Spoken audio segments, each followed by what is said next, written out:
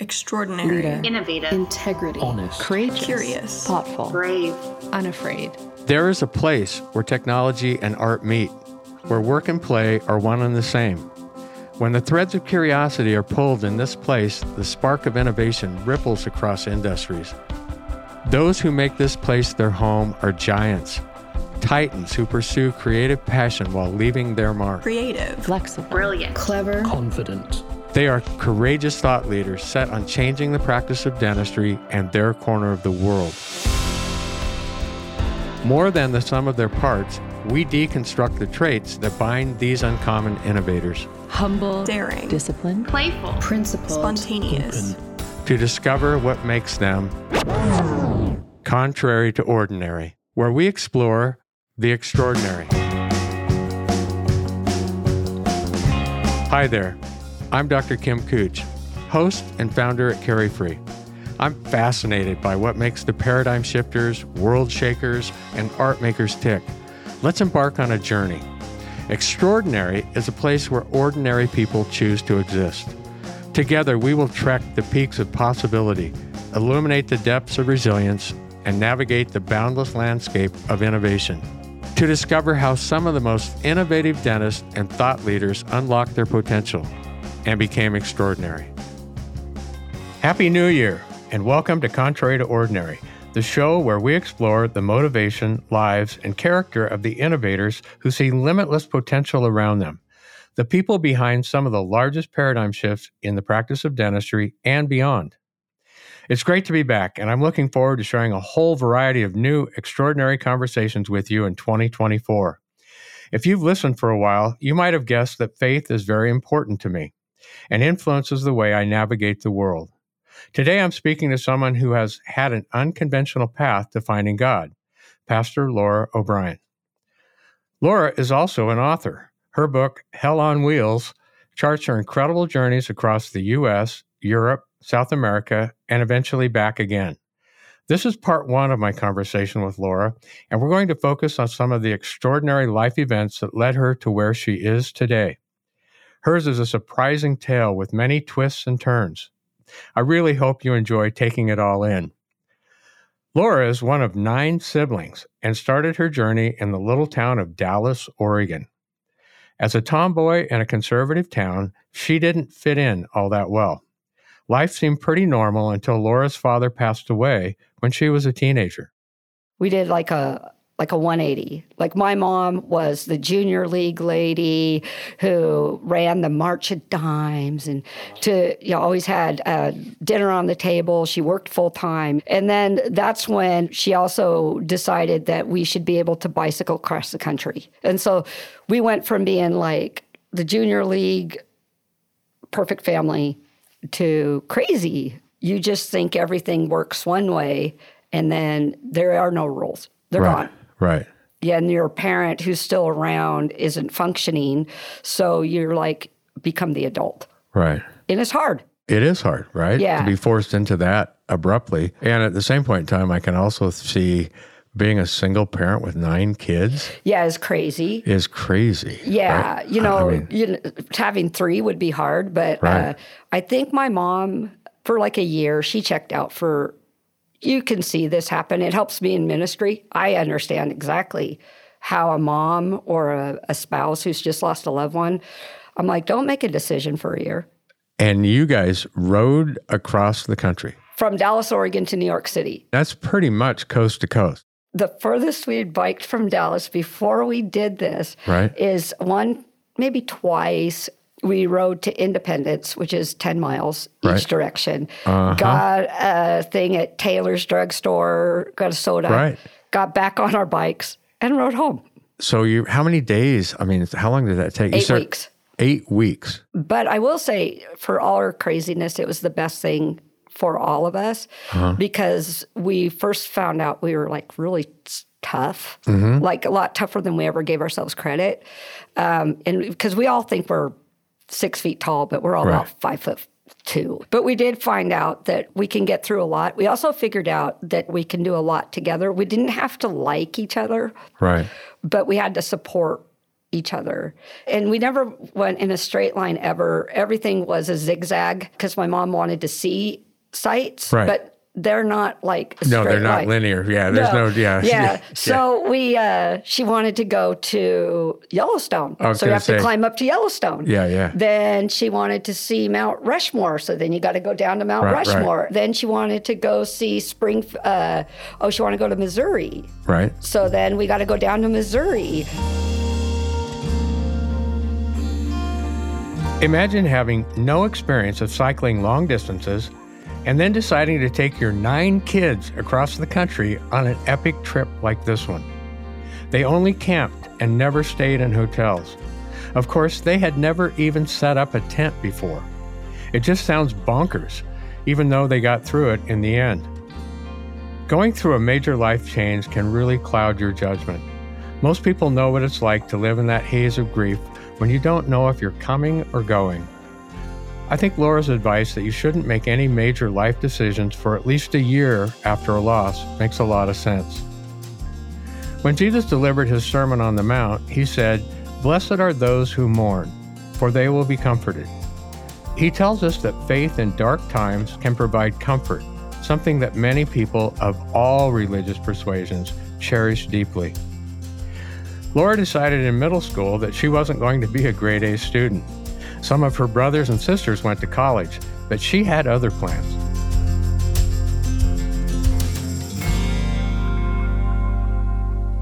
I've always been the one that's like, I'm going to do the opposite. I knew it used to wind my parents up. Right. Like I just didn't try. Right. Right. And I had a plan from 8th grade that I was only going to barely get through high school. And it was a concrete plan because we were sitting in the auditorium at La Creole Middle School, or it was junior high, and the counselor gets up and says, now, before you go to high school, you need to know a few things. And one is, if you get more than 4 Fs, you can't graduate. And I heard, you can get 4 Fs and still graduate. Right. So, and so I figured, and I even knew what I was going to fail. I had it all mapped out. So this is like between my junior year and my senior year that we biked. And my plan was going great. I had a 191 grade point average. I flunked you were right in there. I was right where I wanted to be. Right. My mom was in a panic. I wasn't going to graduate. It was constant. My mom's boss's cousins lived in Alexandria. And that was the first house we stayed at. We got there, and he drove us into Washington, D.C. that night. So he drove us through Georgetown.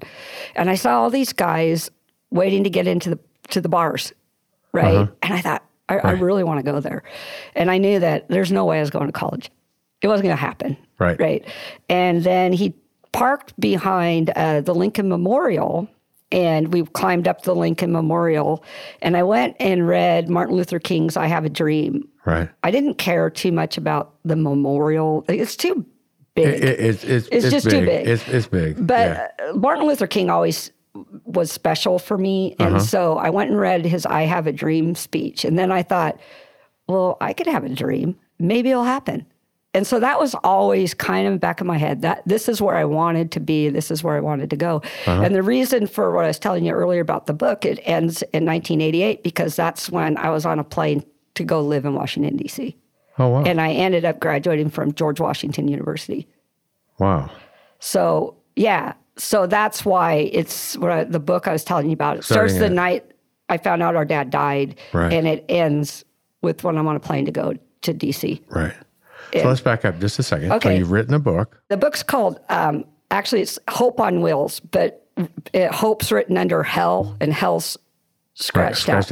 Yeah, so it's Hell on Wheels. Okay. It starts with the morning I found out my dad died, which was about 5 o'clock in the morning. He'd been in a coma for 2 weeks. Oh, wow. Up at Providence Hospital. And we knew he had triple bypass surgery, and when they cut him open, all the plaque went through his system, basically poisoned you, and you slowly die. Yeah.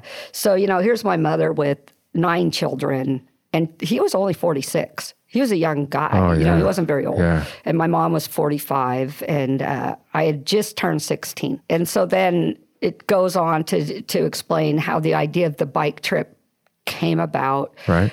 the bike trip itself, and then coming back. And nothing is harder than seeing the world and opportunity and going back to your very little conservative town where you're about ready to flunk out of high school, Right. and you feel trapped. Yeah. So I made really poor choices during that time. But then a good friend of mine from high school, Damaris Dickerson, she came to me after we graduated. She was kind of lost too. Her parents were fundamentalist, charismatic missionaries in Brazil. And she'd been back and forth. And we were both kind of similar. I mean, even though she was like the prom queen and everything else, and I was a wreck, we always stayed kind of tight. And she came to me and she goes, "Do you want to go to Brazil?" And I said, "Yes." I want to get out of Dallas. Yes. Yeah, exactly. And she goes, "Okay." This was like March, April. She was home for her spring break, and she goes, "Let's go after Christmas." I said, "Perfect." So I went and got a job at the cannery, worked my ass off to get as much money as I could get. We got our plane tickets, we went. And I remember my mom looking at me and said, "I'll let you go." And I remember looking at her saying, "I ain't asking. I am gone." So we spent 3 months there. And I was introduced to a very different form of Christianity than I was comfortable with or would ever adopt. But I was also in Brazil, where they speak Portuguese. Right. So every time I turned around, Damaris would go, "Did you feel the Spirit?" They're speaking in tongues and everything. Oh, right. I'm like, "Oh my God." So I'm like, "No," because I don't even understand what they're saying. Right. And then for Carnival, I had to go to this Christian revival thing in the middle of the jungle, which was a whole different thing in and of itself. So I wasn't having a good vibe about Jesus at this point at all. Right. I didn't like what I was seeing. It was very authoritarian, very patriarchal. Definitely not mainstream. No, it wasn't. I don't know another word for it. It's just it's kind of ugly in its own way. There was a hierarchy, and if you were the white American, then you were the top, and then I didn't like it. I did meet some really nice people on the side too, but but then. We were at this place in Rio. We were about ready to fly home. It was Christmas. It was Easter morning. And Damaris, she'd been pushing Jesus, man. She was wanting me to accept Jesus. And I'm like, it ain't going to happen. And so she goes, "I want to read the Easter story from Matthew." And I'm like, "Okay, this is your last shot. We're flying home tomorrow. Go for it, buddy. Hit me with your best shot." Yeah, exactly. Right? And so she read it. And then I listened, and we were at this crappy hotel. Like, we had to pay for the sheets kind of place. Oh, boy. Okay. So, but by then we were pretty hardcore travelers. We didn't care. And she closed the Bible, and she goes, "I didn't know that." I go, "You didn't know what?" And it was about, in Matthew, it says that the leaders of the Jews paid the guards not to say that the tomb was empty and to lie about it. So I've been hit with the Bible for 3 months. I said, "Have you ever read it?" And she goes, "Well, no."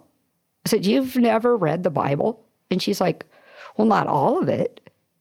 Right. And then I'm like, "Well, maybe they don't know what they're talking about." Right. And so it was like a little crack. Right. Right? Yeah. When I got home after that, I found out we were bicycling through Europe. I didn't know for a fact that we were doing this, but we were. Right. So I got home, and 2 months later, 3 of my siblings were on a plane to go to Amsterdam, and we biked for 3 months through Europe with no money. Well, yeah, wow. But just you and 3 siblings, like not your mom? No. Okay. No, that was a whole different thing. That was the life changer.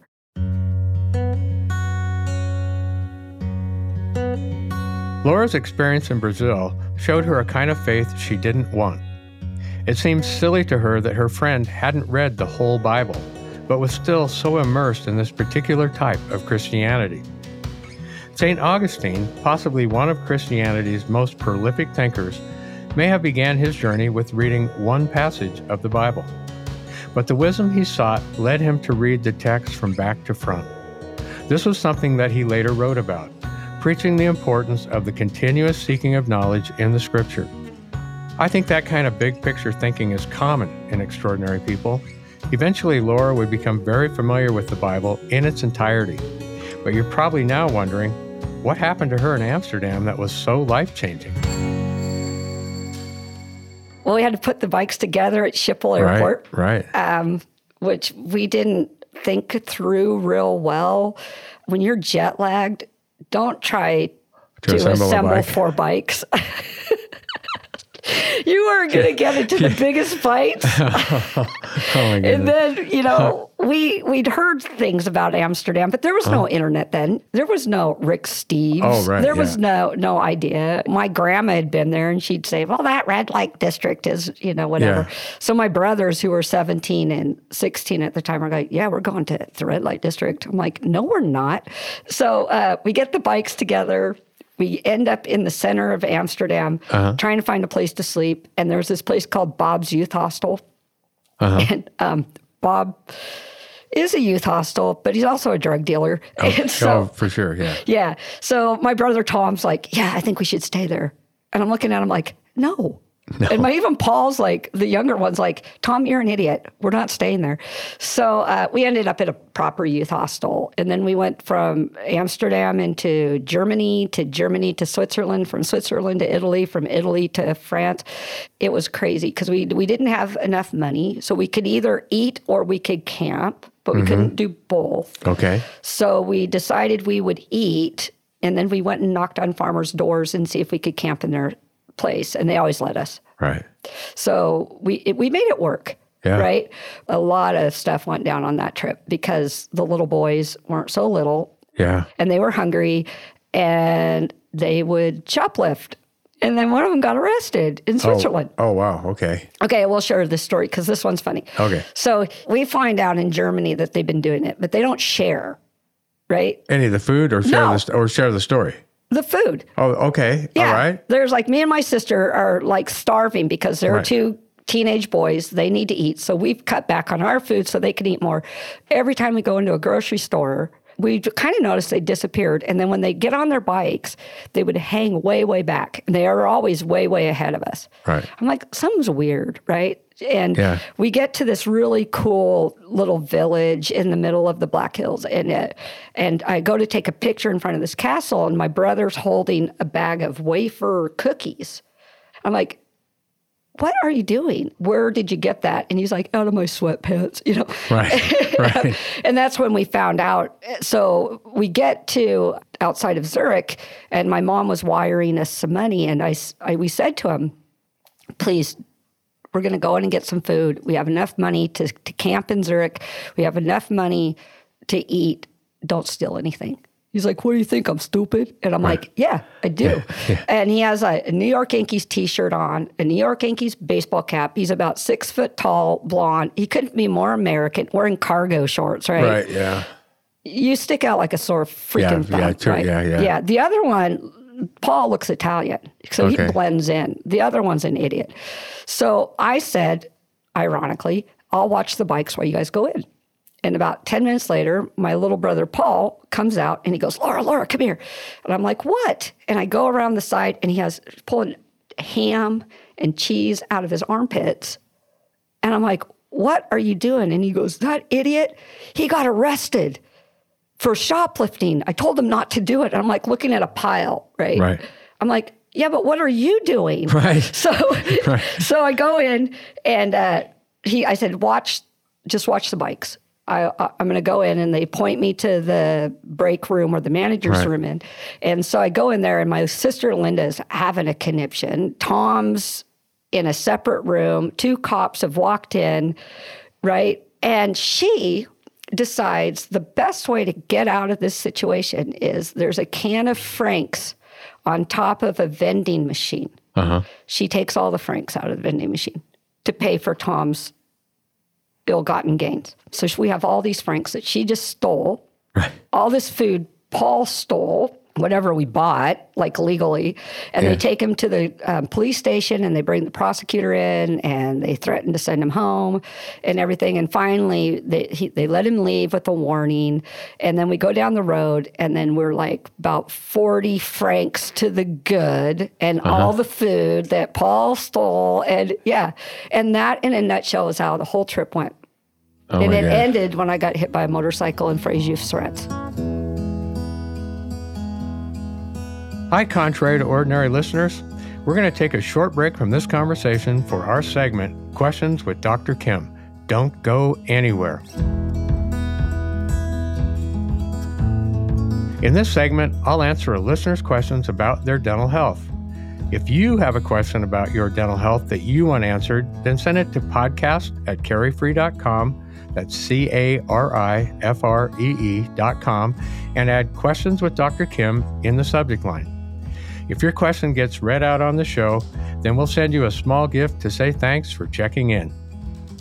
This week's question reads, Hi Kim, I think I do a good job looking after my teeth and gums, but I still occasionally get cavities. Both of my parents have had problems with their oral health for as long as I can remember. So I wonder, have they passed this on to me? Thank you so much, and I love the show. Well, thanks so much for the question, and I'm sorry you're having problems despite your best efforts. It's true that genetics can play a role in your risk of developing cavities.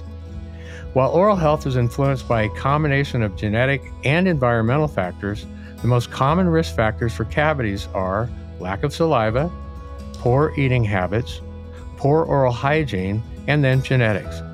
Research has identified a number of genes that influence your risk for cavities, and while we can't test them yet specifically, it's important to be aware of their potential role in your dental health. And if you, dear listener, would like more information on all things dental, then head to caryfree.com, CARIFREE.com, where we've got more resources on dental health and our line of Caryfree products that can help you keep a healthy smile. But right now, let's get back to the conversation.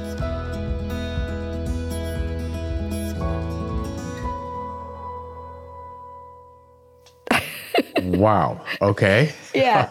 So we had to learn to survive. We had to be savvy. We also had to learn to be nice to people. We spent a week in a commune in the north of Italy because they were super nice. But it was at the Vatican when I had like the first glimpse that Jesus was a lot different than what my friend had kept pushing on me. Linda and I don't know if you've been in the Vatican, but you have to wear pants. Yeah. Oh, yeah. We only had 2 pairs of Levi's between all 4 of us. Right. So you took turns. Yeah. And we went like behind St. Peter's and changed. Yeah. Okay. And so Linda and I went in first, and Linda went to go get the tickets to the Sistine Chapel, and I was walking around the center, and I walked around the corner, and I saw the Pieta. And that was the first glimpse of what the Passion really is and what grace really is. And it was an experience. It wasn't a preaching moment. It was just beauty and sorrow and everything in 1 second. And it lasted maybe like that. And then my sister came up and said, okay, we got to go. And that stayed with me forever. Wow. And that was the first step to understanding Jesus the way I understand him today. It wasn't because somebody dunked me in a river or somebody told me I had to do something or I was going to go to hell. It was beautiful. You've heard me preach. This is something that's much more deeper than just mere words. Yeah. So, but then I came home, and this is how I get back to DC. I got home, and my mom's like, well, Laura, you have 2 choices. You can go to school or you can get a job. I said, okay, that works. They all went back to school. My mom teaches, and so I'm the only one at home. And I opened up the Oregonian, and it said, young couple looking for a nanny for their overactive 4-year-old in Washington, D.C. I'm like, done. So I called this lady in Portland, and she says, well, could you come and meet me at the Twiller Curves Burger King next week? Yep, I can do that. So my friend Tracy, who's we used to get in a lot of trouble together, drove me up there because she wanted to see what was going on. And we're sitting at the Twiller Curves Burger King right across from Fred Meyer's. Yeah. And she goes, well, how are you going to know who it is? And this little Jaguar convertible pulls in. And I said, I have a feeling it's her. Right. Yeah. And so she comes in, and her name is Nancy, and she talks to me, and she looks at my resume, and she goes, well, I want you to come back to my house, and I want you to talk to my daughter. And I was like, oh, okay, let's do that. So we follow her up there, and we're in the West Hills. So she calls her daughter, and I talk to the daughter and everything. And then I'm told the family's Ron Wyden. So I'm like, okay. That's different. Right. And I'm thinking, that'd be cool. I can do this. And 2 weeks later, I was living in D.C. Wow. Yeah. And that's where the book ends. And he got me into George Washington University. Okay. So it was who you know. Yes and no. Yeah. Because later, after I became a pastor, he called me. And it's the last time I ever spoke to him in person. And he said, I want you to know, I may have got you in, but everything you did after that, you did it. Right. You did it all on your own. So don't let anybody tell you somebody gave you something that you didn't earn. Right. He said, I knew you could do it, but you could have also wasted it. And you didn't. So take that. And if anybody says it's because of who you knew, tell them no. Partly. Yeah. There's a little part of it that is. But I needed that little part. Right. The nudge. I needed that little nudge. But what they did when I was a nanny for him. So how long were you a nanny then? 6 years. Oh, wow. On and off. 2 straight years. It was hilarious because they did, Adam was a little brat, even at 4 and now at 44. He's special. But I was there for like 6 weeks and they sat me down and I'm thinking I'm in trouble, right? And they go, well, we have something we have to tell you. And this is completely up to you, whether you want to stay or you want to go. I said, okay. And she goes, well, I'm pregnant. I said, oh my God. Do you know how many times I've had to listen to that? She goes, well, you're okay with an infant? I said, yeah. Yeah, from a family of 9. 9, and I'm the 5th of 9. How many infants do you think I've had to live with? So then the second year, they both sat me down and they said, Laura, why are you doing this? And I said, what? He said, why are you a nanny?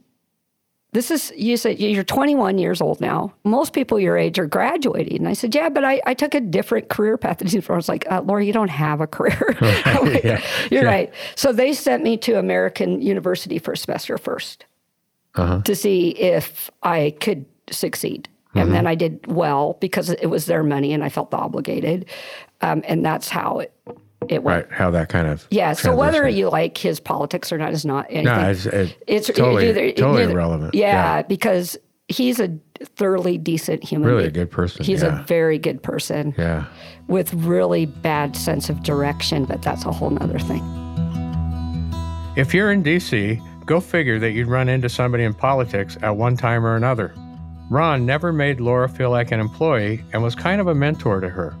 He ended up being one of the many that guided Laura throughout her extraordinary life.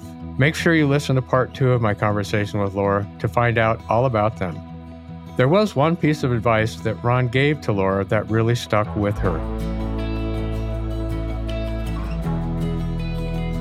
One day I saw we were outside the Senate building and all these, they look like aides, employees, and they were very busy and very professional. And I said, what a load of jackasses. And he turned around and he said, Laura, remember, you need to take your job seriously, but never take yourself too serious. Right. And that was probably the best advice he ever gave me. Right. Yeah. You take what you do serious, but once it becomes about you, then you need to probably back up and life will give you a humility pill real quick.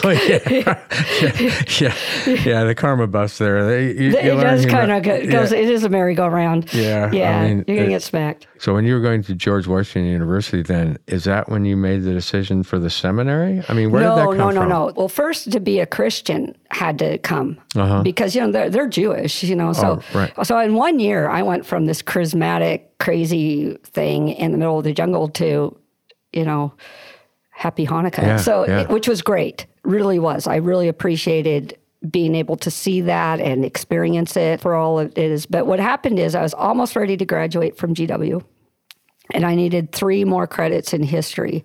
And so there was a class called The Life and Thought of Jesus. Oh, wow. Yeah. And I thought, well, gosh, he only lived 33 years, so it can't be all that long to study, right?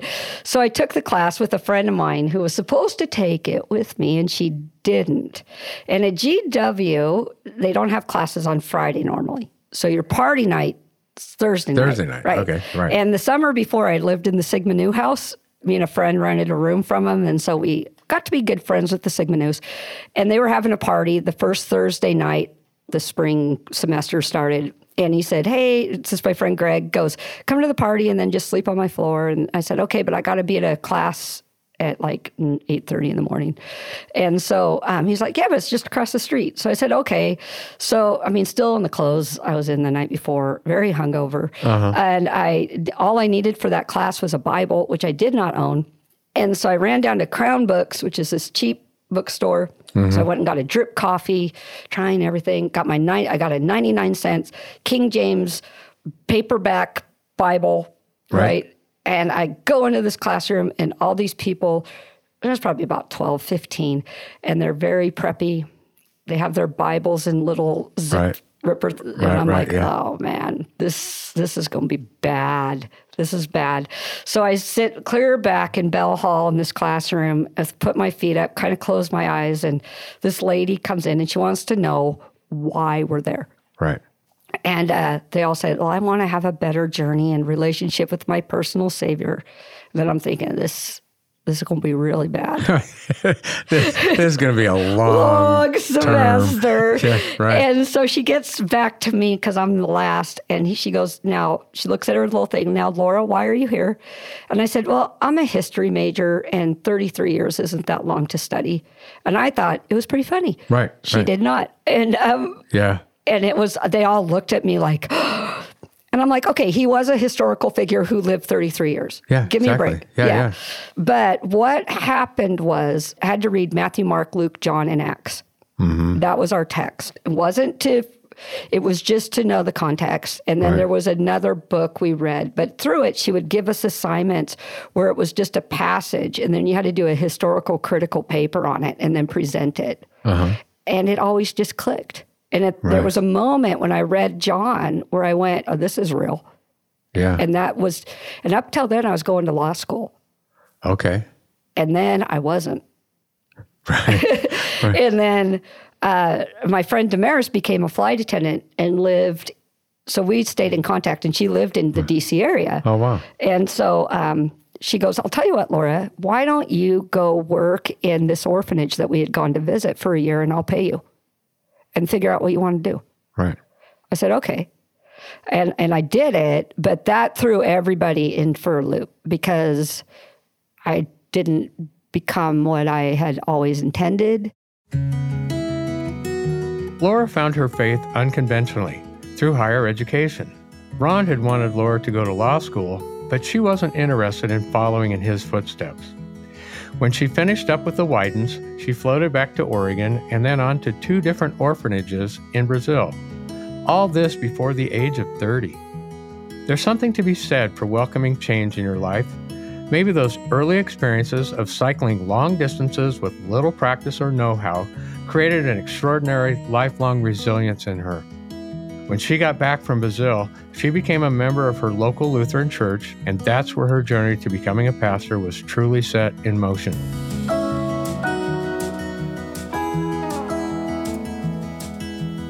But my pastor goes, and why do you do that? Why don't you apply to go to seminary? And I'm like, okay. I didn't have anything else to do. I didn't know. Right. I didn't even know I wanted to do it.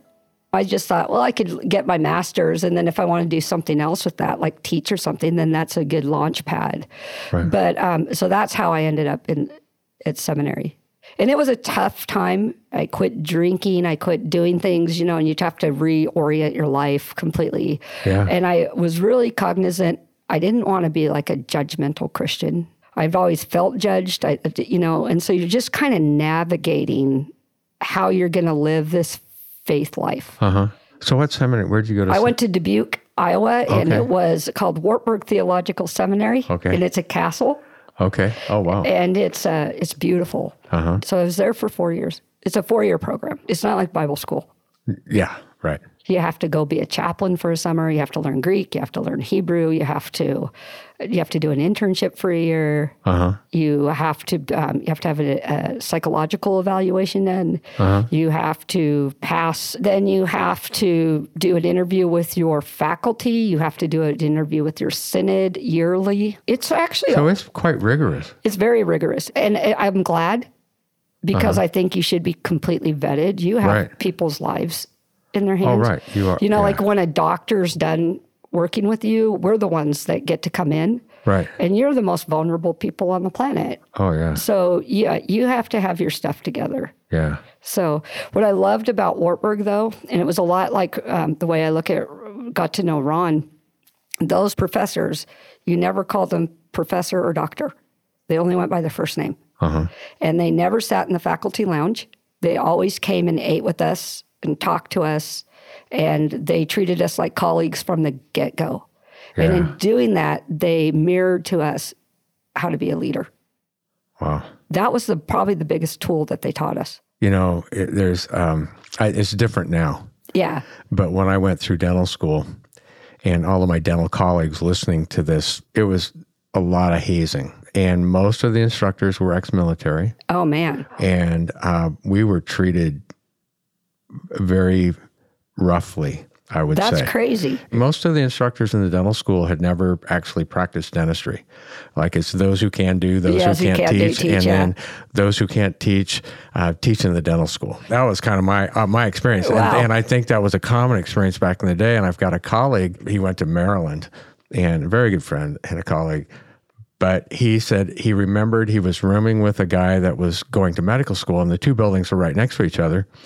And from day one in the medical school, like they gave you a white coat and they called you doctor. Wow. Even though you were just like a first-year student. Wow. They called you doctor and treated you like that all the way through school. And on the dental school, they called you other names, right? Wow. And I mean, it was a totally night and day different experience. And so, but it's not like that anymore. I'd hope not. I was fortunate because I wasn't raised in a tradition, so I didn't have baggage of piety or anything. I didn't have anything. I just had me. But a lot of people were coming from the Midwest who were born raised, in the church, confirmed, raised in it, confirmed. And your local piety is really your theology almost. Uh-huh. And so we've been accused of like, we don't believe in the resurrection. That's not true at all for Lutherans. But we would be encouraged to read things that we didn't agree with. Uh-huh. And some people would take that as we were being taught that. Mm-hmm. And they would be really good at saying, this is what's out there. This is the stuff you need to know how to answer to without just shutting it down. Right. You need to navigate through this. And you need to have a rational, calm conversation with people, and need to be able to walk away from it and say, you're okay. You can agree to disagree. And so we would have to read books that say, like the resurrection didn't happen, or the incarnation isn't what we think it is, but that they never taught it. Right. And I think that's... You just needed to be exposed to it. We had to be exposed to it because that's what's in the world, right? And it actually challenges you to grow in your own faith, to discover why you don't agree with it. Right. But these people would get all up in arms. I think, Laura, it's okay to have your faith challenged. You have to have your faith challenged. Right? And because you have to really... I don't think you really get cemented in your faith until it's been challenged. Right? I don't think you're cemented in your faith till you die. Probably not.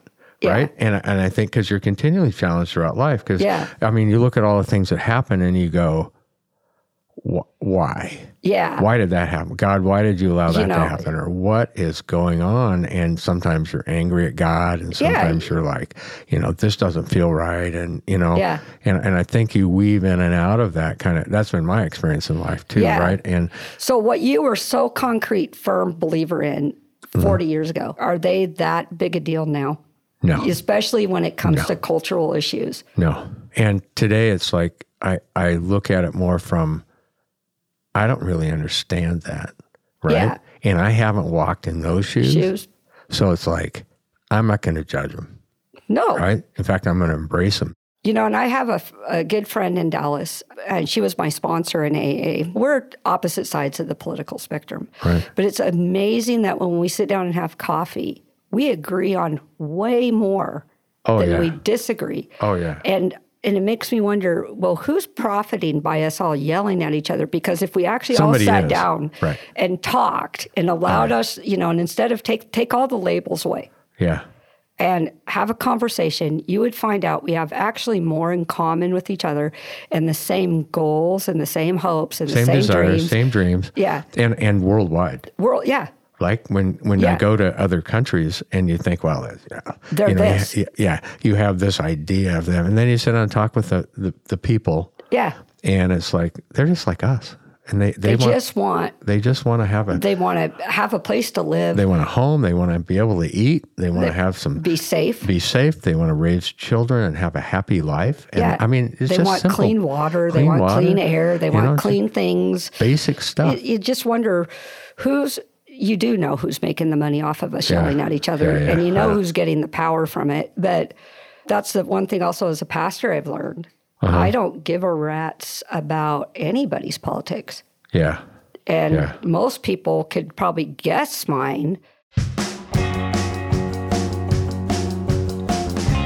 Thanks for listening to part 1 of my conversation with Pastor Laura O'Brien. In part 2, Laura and I will be talking a little more about her life as a pastor, what books outside of the Bible have influenced her, and how we can leave the world better than when we found it. Around here, we aim to inspire and create connections. We can't do it without you. If this conversation moved you, made you smile, or scratched that little itch of curiosity today, please share it with the extraordinary people in your life. And if you do one thing today, let it be extraordinary.